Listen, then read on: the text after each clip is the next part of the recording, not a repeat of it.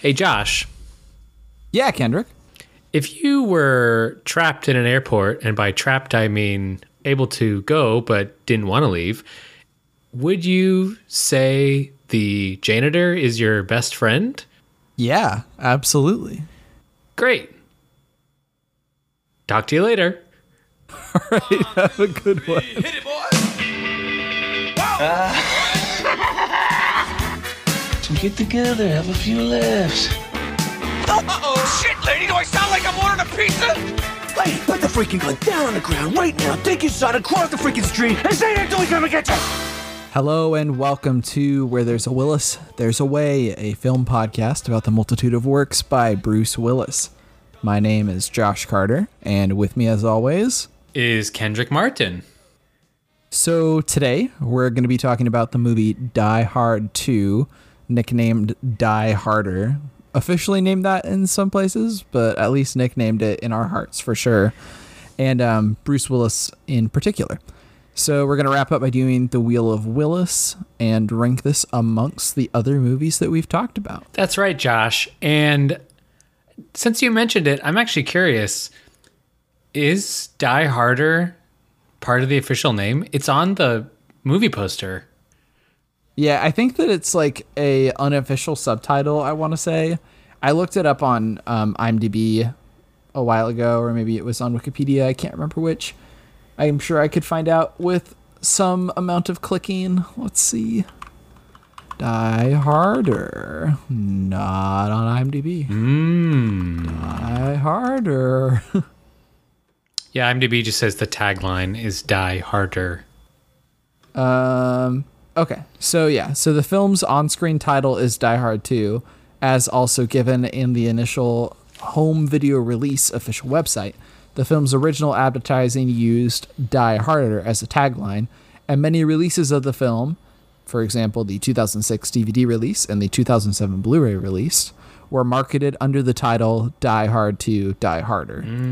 But it sounds like you can kind of do whatever you want to with it. You're not bound by one thing or another. While I was looking stuff up on this movie, doing some research, I found out that in other countries they call it different titles, which is fairly normal. And in Russia, they call all of the Die Hard series movies, they call them the Hard Nut to Crack movies, which I see. I find much more explanatory than Die Harder. Yeah. And there's another country, I don't remember where, but another country calls it something about like the Glass Escape, referring to Die Hard 1. They call all of them that. So it's like the Glass Escape 2 or the Glass Escape 3 or whatever, which I think is funny because like I don't think there's a glass. You're not escaping a glass tower escape in any other movies. Yeah. But we're getting ahead of ourselves. Yeah, we might be. Wow, spoiler alert. Yeah. There is not the same tower. It's not the same exact movie as the first one. Right. There's not even a tower. Yeah. Well, there is a tower, but a different There kind is a tower. of tower. Yeah, exactly. Josh, Yeah. if I was a listener and I had a tweet to send, Just any old tweet waiting for some recipient. yeah, Right? and that tweet was like Die Hard related or Bruce Willis related, do you know some way that I could send it in a directed way? Yeah, I sure do. If you tweet at Willis Way Pod, it will fly into our little tweet basket and we will get it. Yeah, that's right. And if you'd rather email using the old-fashioned email method, you could do williswaypod@gmail.com. That's right. So please talk to us. We're lonely. Well, speak for yourself. Yeah. I was just trying to like shame people into talking to us. I'm not actually lonely right now. I'm feeling okay. Yeah. So before we hop into talking about Die Hard 2 and all the specifics of it, just so everybody is aware, you can find this movie on HBO right now. and there will be spoilers. And we are going to play some audio from the trailer for Die Hard 2, so sit back and enjoy. Listen, honey, when you land, can we check into a hotel or leave the kids with your parents? Order some room service? You're on, Lieutenant. I'll see you in about a half an hour, honey. Jingle bell rock. Christmas Eve. Is there a cop on duty around here? Airport police. Go get him. Jingle bells swing and jingle bells ring. Washington, D.C. International Airport. What's this about? Oh, just a feeling I have. Ouch. When you get those feelings, insurance companies start to go bankrupt. The tower's lost control. Instrument landing system is down. Backup systems won't come up. We've got blizzard conditions. Zero visibility. Attention all controllers. We have a code red alert. There's panic in the air. This is a professional mercenary. You got the world's biggest drug dealer on his way here now. What do you need, a slide rule to figure this out? You get the hell out of my office before I throw you out of my damn airport. All right, that audio was from the trailer of Die Hard 2, Die Harder. Die Hardier. I'm going to read the description from IMDb. John McClane's attempt to avert disaster as rogue military operative seize control of Dulles International Airport in Washington, D.C. And as we said before, we're going to spoil the whole plot of this movie. You can find it on HBO or other video on demand services. So, before we dive into specifics, Josh, how did you like this movie? Did you like it better or worse? Well, first of all, I assume this is the first time you've seen it since you hadn't. Yeah, I haven't seen any of the Die Hard movies at all before starting this podcast, and I definitely had not seen the second one. Yep, same here. So how did you like it, and what did you think of it compared I would to the say first one? that I definitely liked it less than the first one. I did not think that it was as good. I have a bunch of different problems with it, which we can go into later. But I was a little bit let down by this movie, I'd feel. What about you?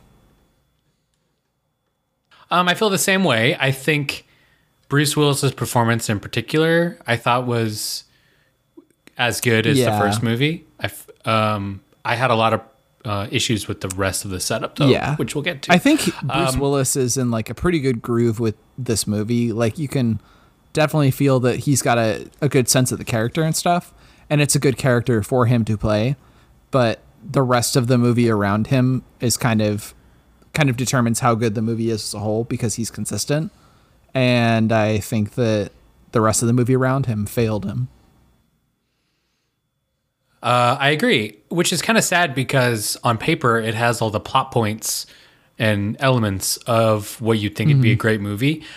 If you're out there and you haven't listened to our Die Hard episode, I would recommend that because the original Die Hard movie is what really kicked off the whole trend of Die Hard. And I think the series, while being Bruce Willis's most well-known series, it's really that first movie that kind of cemented this concept.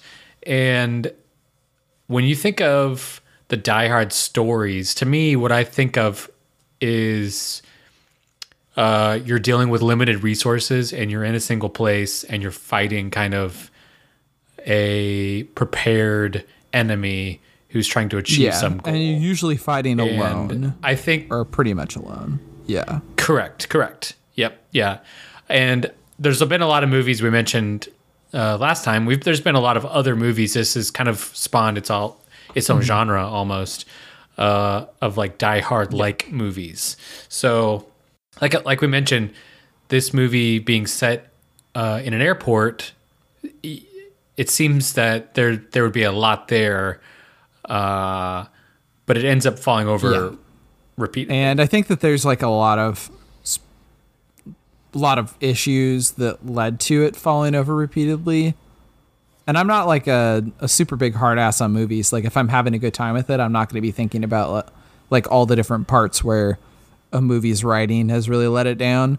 But if the movie is not fun enough to where I am starting to let my mind wander and think about the plot and how things don't make sense and don't add up, it's not a good thing. Not a good thing at all. And this movie does that. So part of it is obviously the directing, because ideally, even if you're given really shitty material, you can make something that's compelling to a certain extent.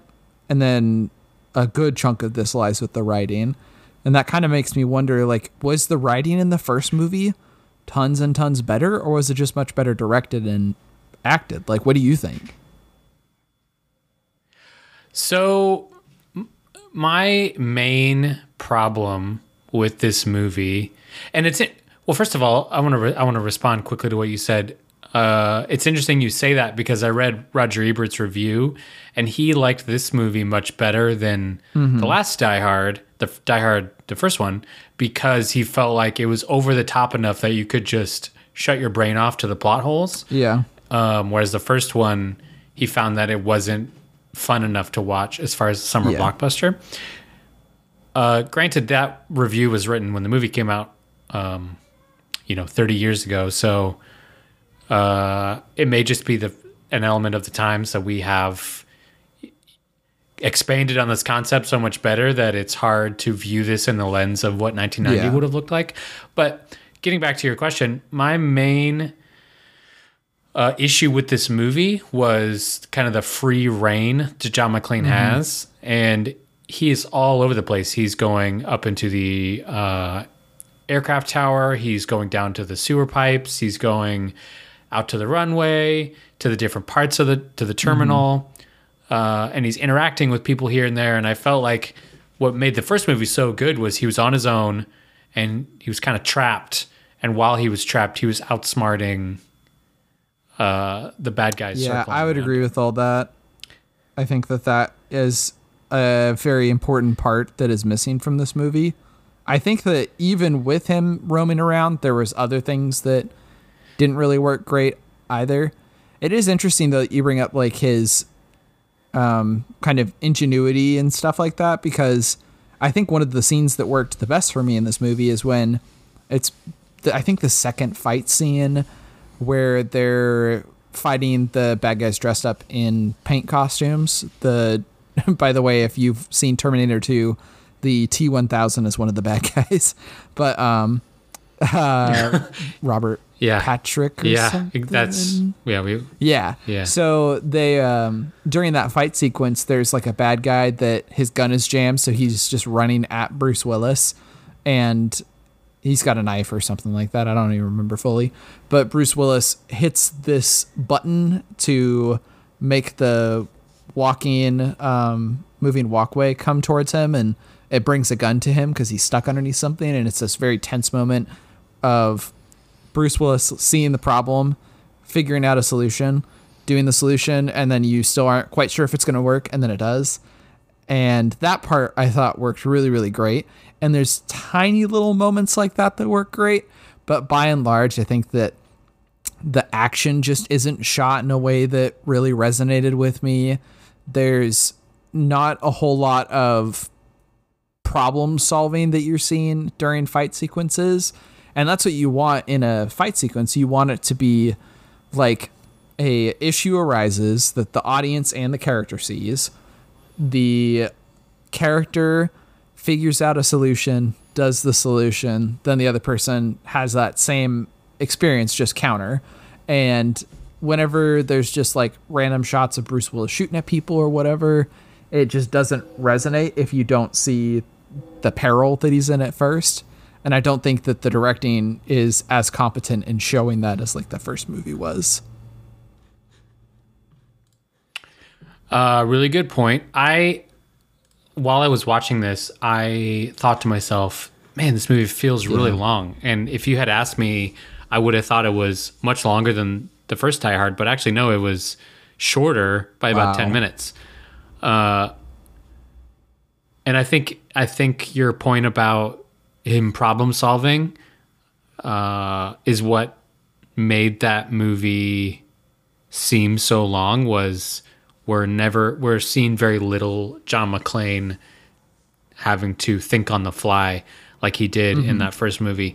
In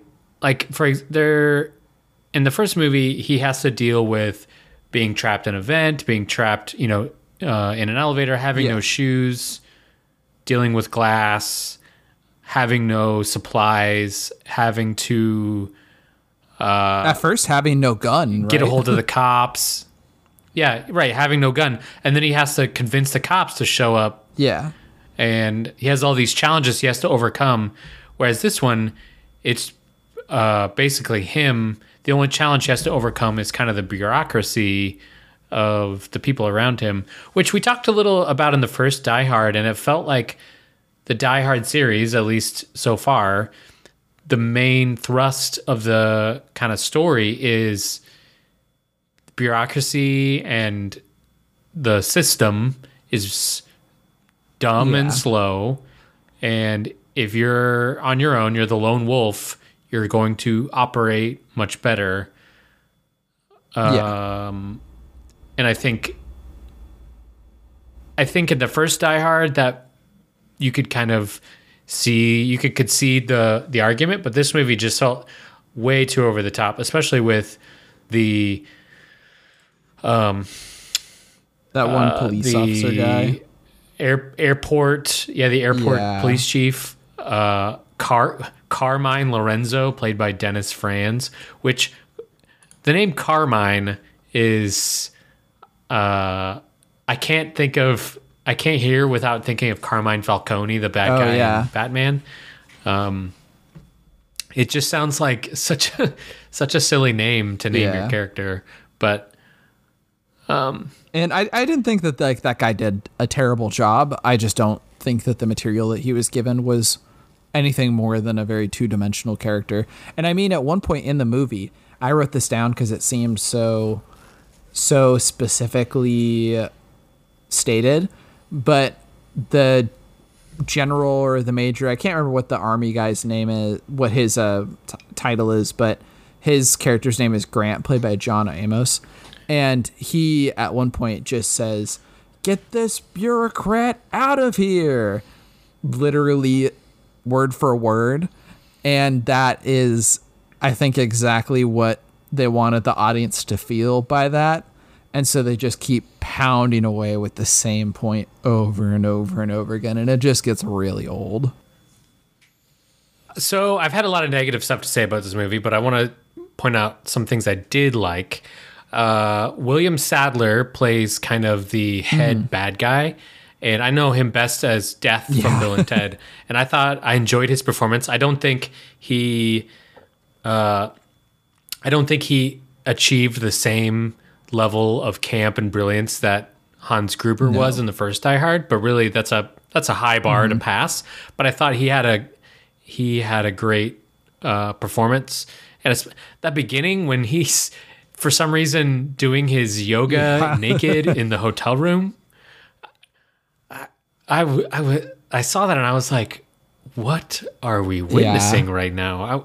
It was a very specific, it was so bananas power move for that character. That I thought that sequence was really weird, but I don't know. He's so confident in his masculinity and abilities that I guess he feels like he can do his workout in the hotel. I did love that scene though, where right after that he walks out of the hotel, his hotel room, and he's walking down the hallway.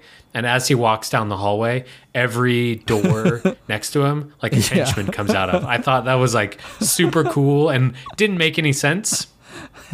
Like, if you're a bad guy, you're just waiting for the, ringmaster to walk by so you can open your door on. Like, it didn't make any sense, but I thought visually it was really well done.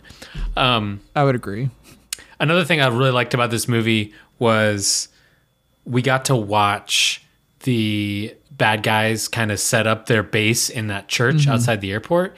And I love watching a movie where the bad guy is super intelligent and you see like him lay his whole plan out, and they roll in all this equipment and they set it all up and they have all these plans and they tick through the steps, and every time something happens they're like, all right, this is exactly what we expected.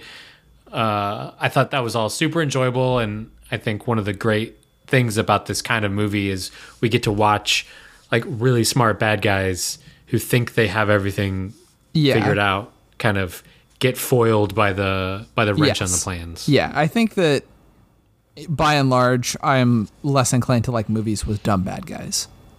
But yeah. Yep, I agree. So a couple other things about this movie that I feel like are worth mentioning.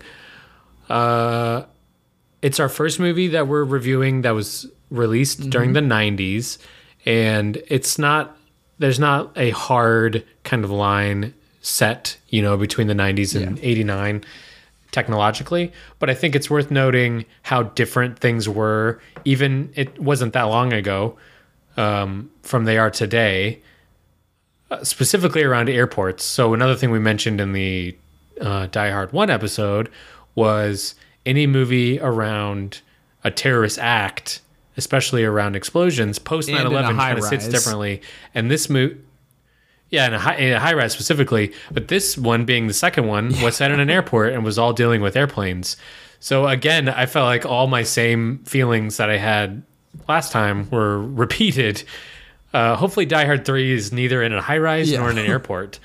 But also, this movie talks a lot about the drug war, which was really in full swing in 1990, and America's interference in South American countries, specifically around, which they had been doing for the better part of the 20th century, but quashing any communist, budding communist or socialist countries to kind of make sure that they get a capitalist empire in place, and they would do that via guns and supporting warlords and even things. Drugs sometimes.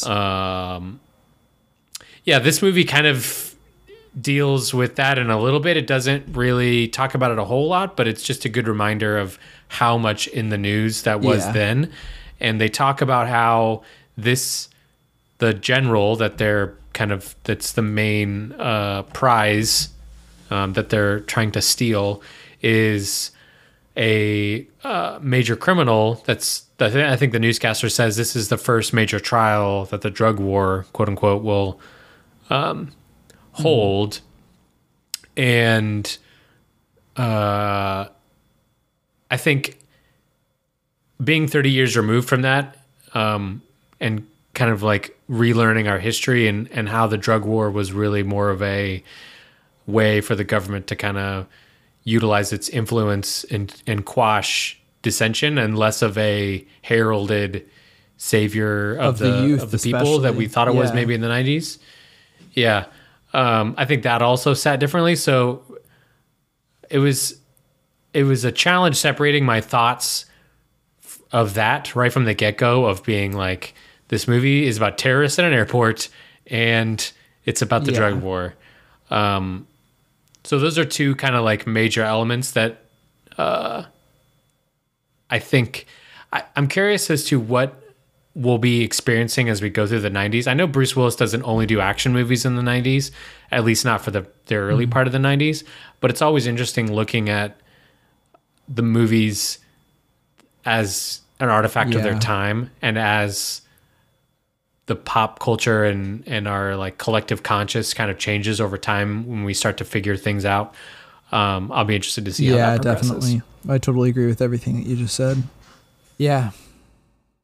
Even though like the bad guys are, obviously it has that background fleshing it out, I did kind of feel like their motives were even less fleshed out than the first movie, and it almost just felt like they were bad guys just because they were bad guys, and I wasn't as crazy about that. Like, I kind of wanted to know why the bad guys had their skin in the game, but I don't really feel like you got that much.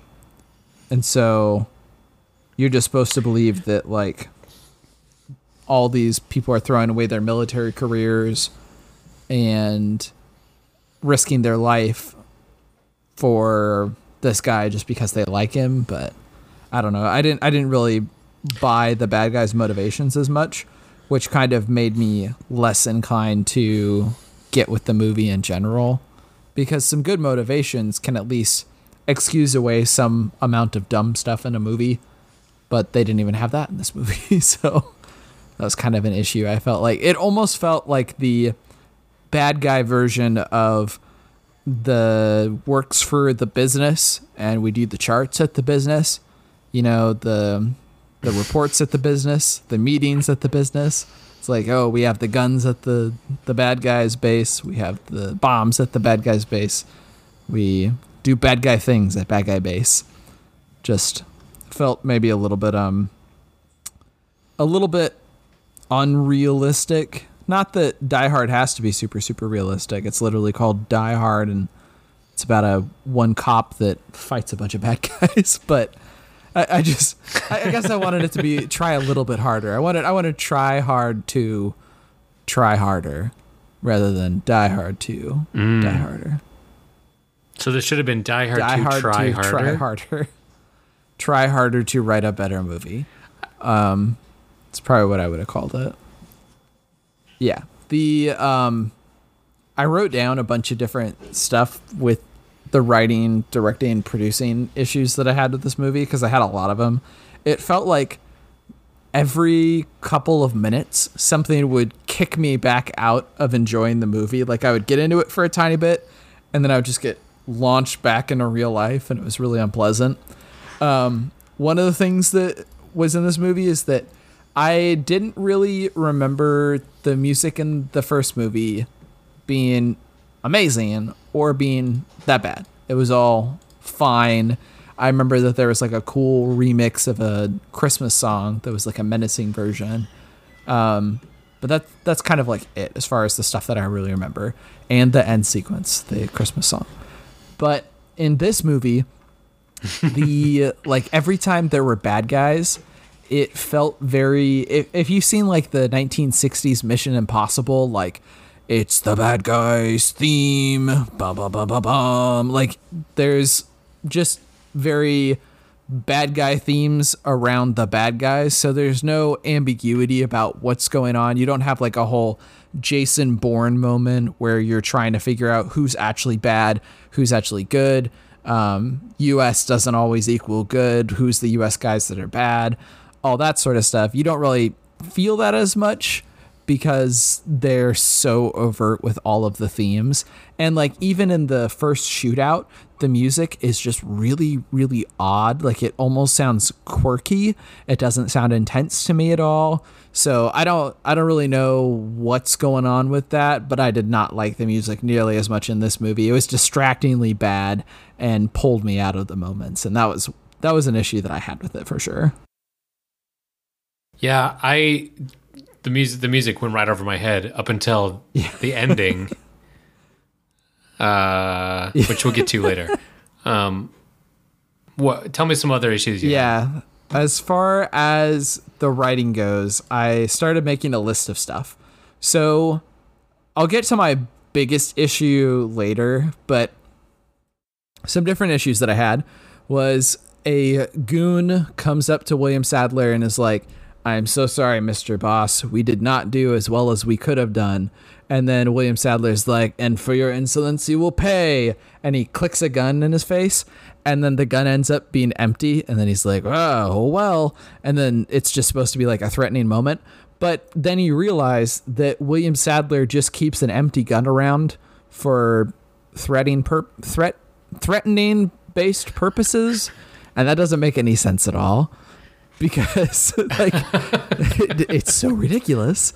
Like literally in about maybe a third of the way through the movie, Bruce Willis is going around being like, "Wow, another elevator, another basement. Wow, everything is happening again." Like as if it's the writers being like, "This movie is kind of similar. Should we say something about it?" They're like, "Yeah, just throw a line in there." That's what it felt like. So that was another issue that I had with it. And also every single person in this movie basically knows who John McClane is. Like he'll meet except for at the beginning when he meets the cops, but like William Sadler knows who John McClane is. This like random drug guy knows who John McClane is. And I guess maybe they did a quick Google search before they decided to do this whole mission, but it seems ridiculous that they know who this guy is when he stopped a terrorist attack on the other side of the country a year ago, but you don't really hear too much about terrorist attacks being stopped unless it's like local news or it's a really, really, really, really, really big deal. So it just seemed weird that like everybody knew who he was, at least to me. That was another issue I had with it. The British plane and the writing and directing of that was so cringe to me. The yippee-ki-yay at the end felt really unearned to me. Oh, yeah. Then Yeah. Marvin the janitor, I could not stand that guy. Every single time. So throughout the movie, Bruce Willis will take a little like pit stop checkpoint moment and go back to this janitor that's inside the air traffic control tower. And he'll just like have a short conversation with him. And there's like, at one point he stops a record from playing and he like messes with the guy's maps because he's just trying to do Bruce Willis stuff. And then this guy keeps jutting his way into these scenes and being like, oh no, I'm Marvin the janitor, I gotta help you out. And he's like in the end sequence as well. I hated that character. So I don't know.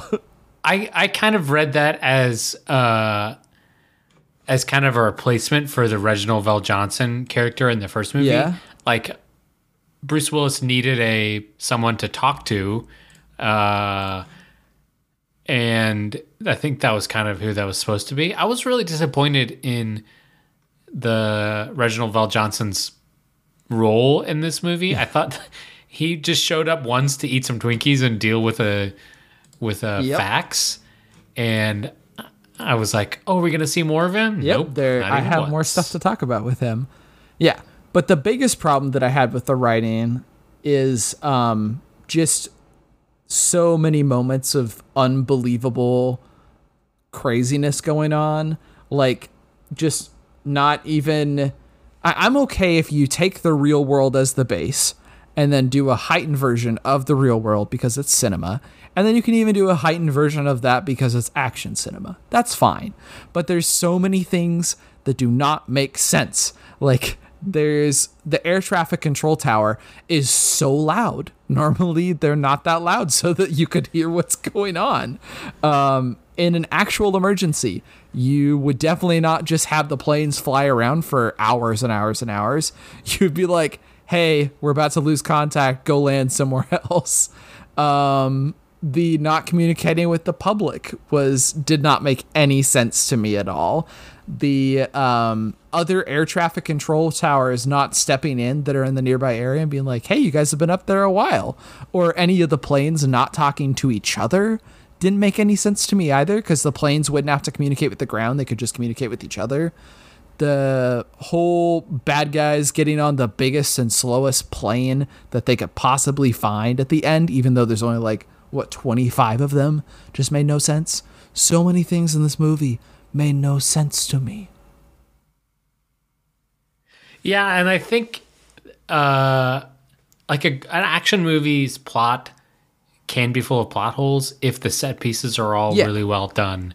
And unfortunately, this movie was a little too long and the set pieces were a little too contrived that left time for you to think about that. Before we move on to some trivia facts, because I have a couple of things to talk about, is there any other overall thoughts you have just on this movie in general? Yeah, I've actually got a pretty controversial thought. I want to proposition that John McClane is a bad guy in this movie. Interesting. Tell me your argument. First off, I'm just going to say maybe if he's not the bad guy, but he is not somebody that helps the overall situation. So first off, he is totally wrong about his car sequence at the beginning. Like, he's parking his car in a loading no park zone and just expecting to get away with it because he's a cop, and he's trying to flex on the other cops because he's a cop and get them to just ignore it. Plus, it's and he's gonna be there for hours. Like, his wife's plane is a ways away. And we're supposed to be rooting for him, and I was not. From the get-go, I was like, fuck you, asshole. I was so frustrated at him. And then later, when he's suspicious of those bad guys at the cafe or whatever in the airport, he doesn't go tell the cops because he's like, oh, this guy had it out for me earlier because he towed my car, so I'm just not going to tell them that there's suspicious behavior going on here, which wouldn't make any sense. Like, if you're a cop and you want to stop the bad guys and you are convinced that something shady's going on, you would let them know and you would get over your stupid, like, just macho-ness, but he doesn't at all. He doesn't even try to do that. And it was dumb. It was very stupid. The other thing is that the bad guys kill a lot of people, and they keep killing a lot of people because the good guys are rebelling against them. And the bad guys would presumably let all the civilians that they have as hostages up in the air, they'd presumably let them land if they just got their way. Bruce Willis prevents them from getting their way, and all of those people on that one flight die as a part of it. 280 people, 230 people, something like that on that one British flight. And a bunch of other people are sacrificed as well. So a lot of people die basically just because Bruce Willis cannot keep his gun holstered and just go, you know what, if I get involved, a lot more people are going to die. Because it's not like the situation at the tower where it was all hostages contained in one area and there isn't a whole lot left up to chance because the bad guys are totally in control of the situation.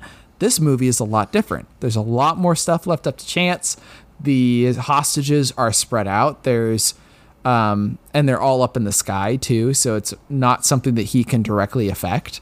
So it just seems like he, by jumping in there, was almost like a representation of the U.S. inserting ourselves into different conflicts that we had no business being in, and then causing greater damage because we were there than if we had just let things play out.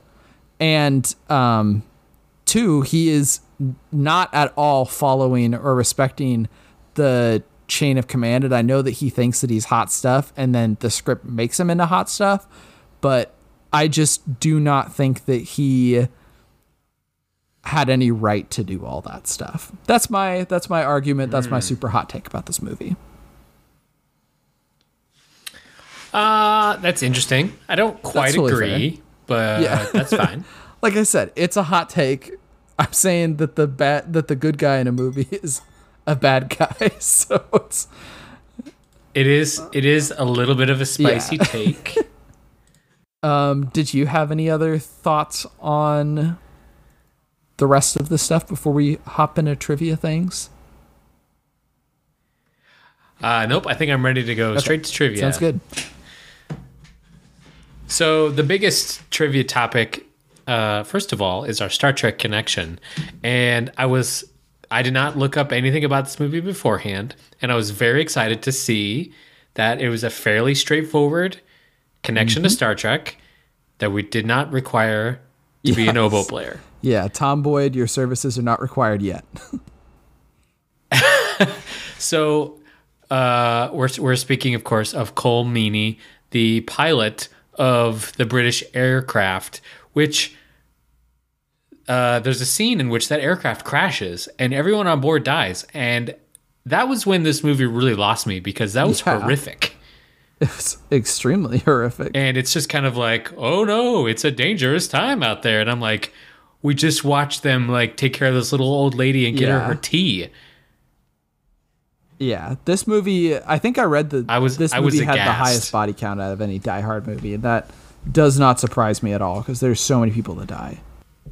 Yeah. Oh yeah. So Cole Meany. But Cole Meany, right, was the pilot of that plane, and he's best known as Miles O'Brien from Next Generation, Deep Space Nine, several movies, and one of my favorite characters in Star Trek. So I was really glad to see him. And once he died, he played Chief O'Brien. And then the bonus Star Trek connection is actually the villain. William Sadler was also in several Star Trek episodes. Yeah.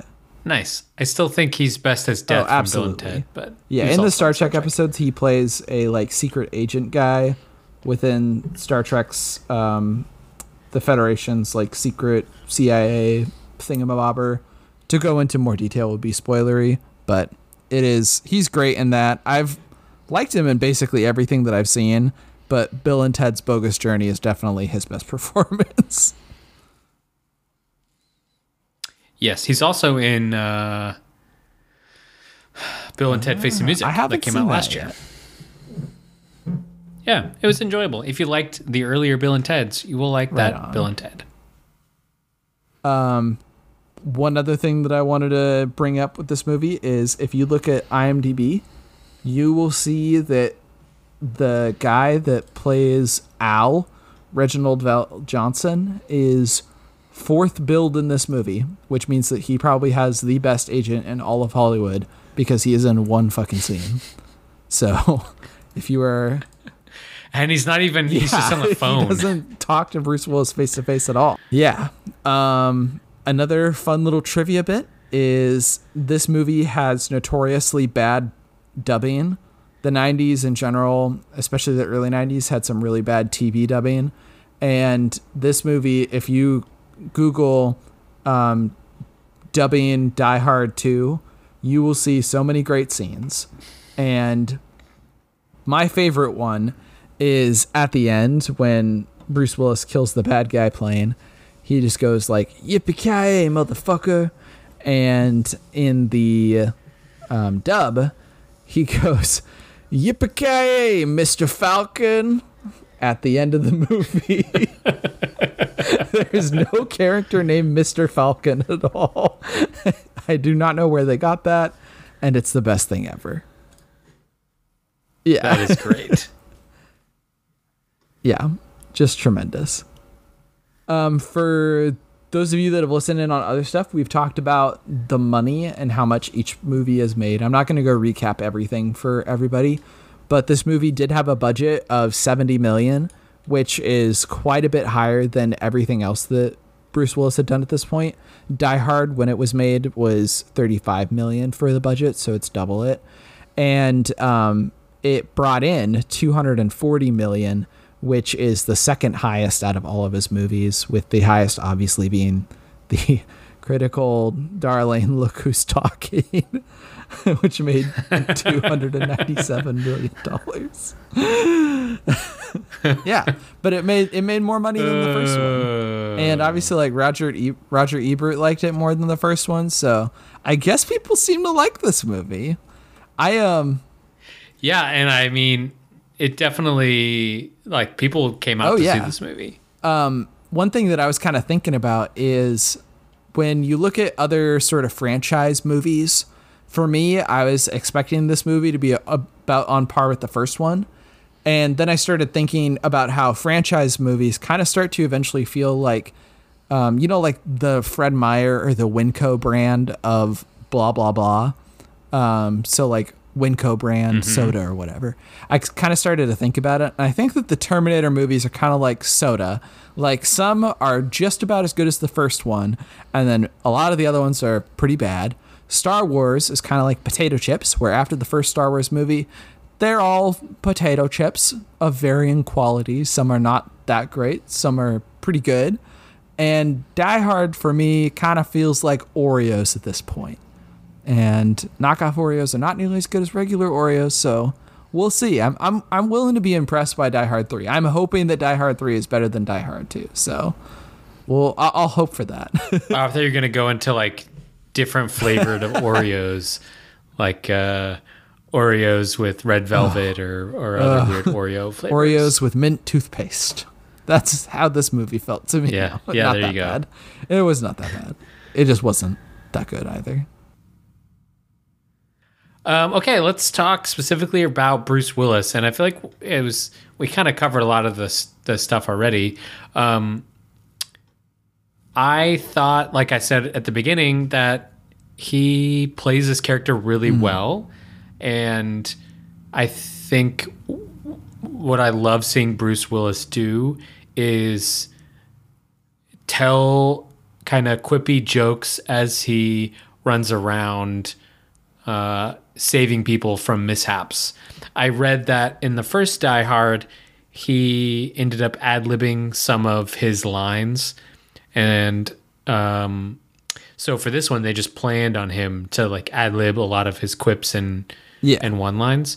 And I thought that it created a really suave character. And there's like a scene where he flirts with the girl who runs the rental car desk or whatever. And she's like, let's go out for a drink. And he's like, no, I'm married. Like, I think just him kind of being like in his element, but staying true to his main purpose, which was to save his wife from that airplane, I thought created like a really compelling character and was really fun to watch. I will say that I thought that maybe there was a quip or two too many. That's my main critique with it. Especially at the beginning, about third of the movie, there was a lot of quips. It's like, all right, I could maybe deal with one less. There was one in particular that struck me. Bruce Willis says to the bureaucrat guy, he's like, what sets off the metal detector first? The lead in your ass or the shit in your brains? And then that didn't make any sense. I've never had brain shit set off metal detectors. I don't know. I was like, buddy, I get what you're going for, but what? Yeah. But for the most part, they were good. There was maybe one other one that was notable for me, but yeah. Yep. Yeah. One thing that I forgot to mention about this director is, he's directed 21 films in total, and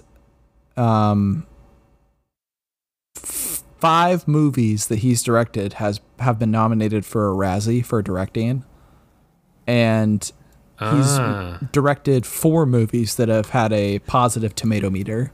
So maybe he's not the guy to tell Bruce Willis, hey, that's one quip too many. Maybe he is not necessarily the strongest director, and that might have been part of it. I feel like maybe a better director would have known to say, hey, Bruce Willis, the shit in your brains line isn't really working. Maybe try retooling that one, or just walk out in a huff. And this guy's like, it sounds good. Make the movie. It's kind of what it felt like to me. You're talking about Renny Harlin, the director of this movie, and I had looked at his IMDb page and did not recognize a lot of that stuff. So it does not surprise me that he's nominated for Razzies. I didn't look up, so maybe you did, but was Die Hard 2 nominated for any awards? I don't believe so. I don't think so. Well, you're wrong. I just looked it up. It was nominated for Best Foreign Film by the Japanese Academy. And it won a BMI Film Music Award. Well, so, I guess. Turns out there's awards for everybody. They got a beef with my critique of the music. So neither of us have seen Die Hard movies beyond this one. And I'm curious, the progression seems to be of John McClane's character, that he was a New York cop who tried to get together with his wife, and she was more interested in kind of her own career. She moved to LA, and he followed her, now is a cop in LA, and they're back in Washington, D.C. on vacation. Do you feel like his character arc, where do we think this character's headed? I don't know. You think every other movie in the Die Hard series is just him at the right place on the wrong time? I'm going to guess that is the case. I mean, I think that they even have like a line like that in this movie. Yeah. Mm-hmm. Yeah. I mean, Die Hard 2 is definitely that way. I'm more wondering, like, is Die Hard 3 going to be similar, or is it going to be like he's more of an active player and getting himself into that situation? Yeah, like his wife does something terrible and he has to like go kind of fix the problem she's in. I did notice that she is reading like a Nakatomi brief while she's on the plane. So she still works for Nakatomi Corp, and that corporation still exists somehow after losing all their bonds out the window. And like their head US branch executive as well. So, yeah. Right. Yeah. Yeah, I appreciated that this movie tried to be connected to the first movie, but there was very minimal amounts of crossover, I felt. Like, this movie recaps what happened in the first movie just pretty much instantaneously, and then that's it. You don't need to know anything more about it. So, yeah. Oh, the other thing I was going to say about this movie is I did not get that one sequence on the plane with Holly, like, that had been going on for so long with that other like random guy. Is that guy somebody that appeared in the first movie and I've just forgotten about him? Yeah, so in the first movie, he is he works for the LA News, and he posts on the news somehow revealing the fact that John McClane is married to her, and gives it away to Hans Gruber that the guy running around killing everybody is her husband. And so, Hans Gruber's like, I'm going to kill you next, right at the end. And then at the end of the movie, she walks out and like punches him in the face. At the end of this movie, during this movie, they bring up the fact that they have a restraining order. I thought a lot of that airplane scene, we haven't really talked about the stuff that goes on on the airplane. Very bizarre. Like they're so excited to use phones on the plane, and was commenting. We were thinking about, as we're watching this movie, we were like, man, it's great they don't have internet because they can't be reading the news about what's going on down in the airport. And then they turn on local news, and I'm like, oh great, now they're gonna find out. And instead, they just watch The Simpsons. Yeah, that whole plane thing was just, I was very lost, and I don't know, it was odd.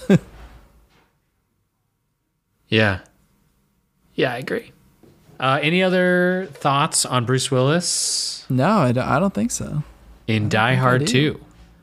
One other scene I wanted to talk about was, I don't remember which scene it was. I think it was the scene with the grenades, which, by the way, were like the longest time grenades. Like 30-second grenades or whatever. But there's some scene... Yeah, right. There's some scene in which an explosion goes off and Bruce Willis like flies way up into the air and he gets super close to the camera. That's kind of when he uses and then he falls back down. Ejector seat. Yeah. Oh yeah, that's right. Yeah, he uses the ejector seat to get away from the grenades.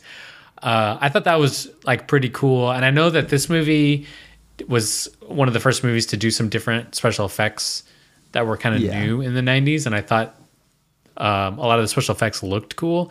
There's a movie called Casino, which I don't know if you've seen. I think it comes out 2 or 3 years later.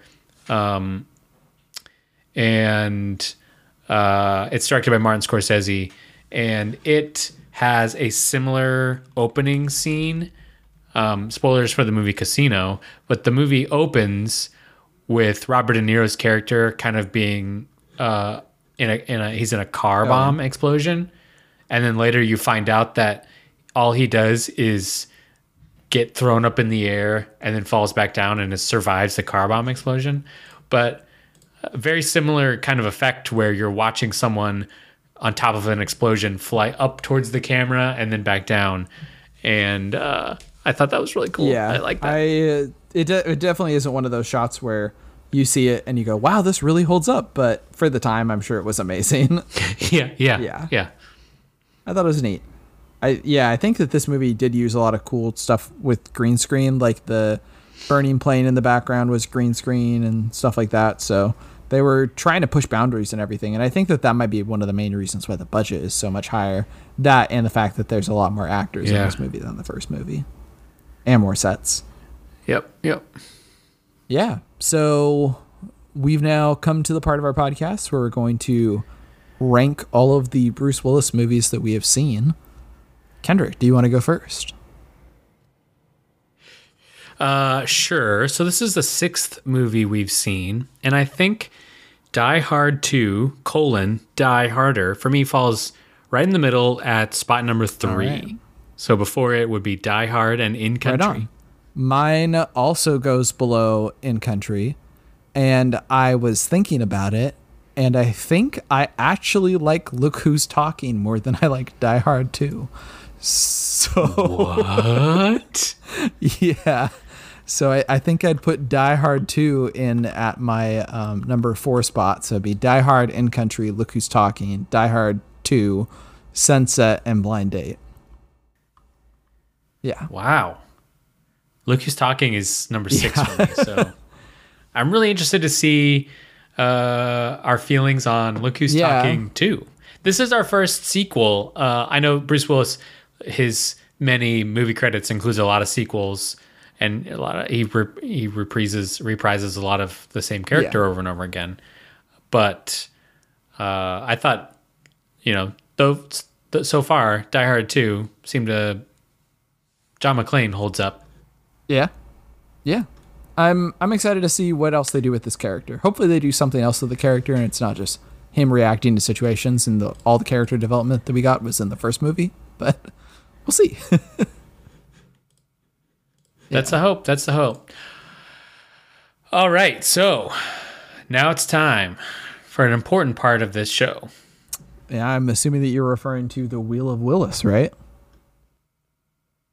Yeah, and longtime listeners of the show will know that we always say the same thing. Every single time. And we always say it perfectly. And that is... Whisk that wheel! All right. And today...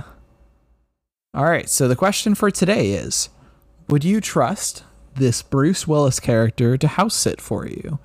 So would you trust John McClane to house sit for you? So I think it's good to make a note that it's John McClane of Die Hard 2. Yes.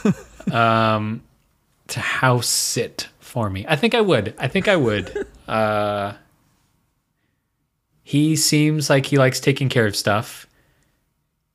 And I think he would care for my house and my cats and my plants, which is really, the important part of house sitting. What about you, Josh? In case my critique of John McClane earlier was not enough to go off of, I would say no. I feel like somebody would try to rob my house, and then Bruce Willis would get into a large fight with them, and half of my wall would be blown open when I got back. And he's like, well, I stopped them from stealing your TV. And I'd be like, well, great. I'm sure that this wall is going to cost me less than $300 to fix. So that's perfect. So you think he attracts mayhem? I think that he doesn't turn it down. And sometimes if you're looking at things from a negation of the worst outcome, I'm trying to think of what that's called. Damage mitigation. If you're looking at things from a damage mitigation perspective, having Bruce Willis around is maybe not the best idea all the time. All right. And now we have a special listener submitted response to the Wheel of Willis. If you'd like to submit a listener response to a Wheel of Willis question, you can get a hold of us at williswaypod@gmail.com or tweet at us at williswaypod.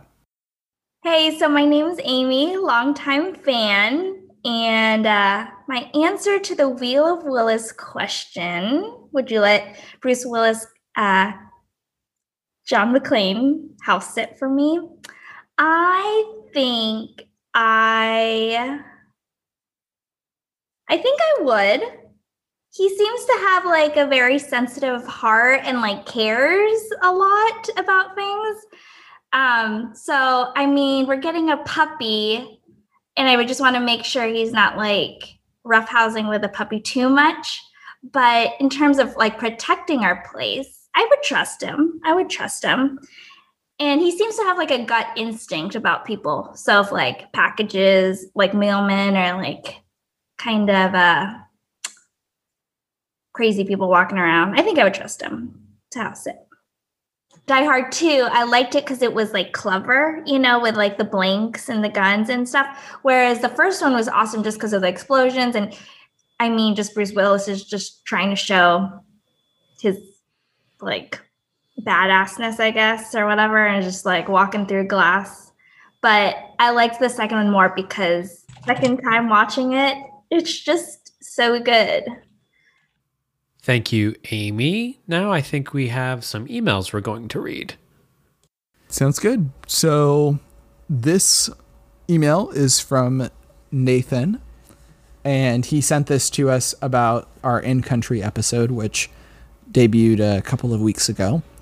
And he wrote, the podcast was very in-depth, and I liked this most recent episode, which required less jokes and more analysis, which I thought the both of you did very well. And then he followed up and said, also, the shortest U.S. veteran was Richard Flaherty, Flaherty, and he was 4 feet 9 inches tall, 3 inches too short technically, and he served in Vietnam.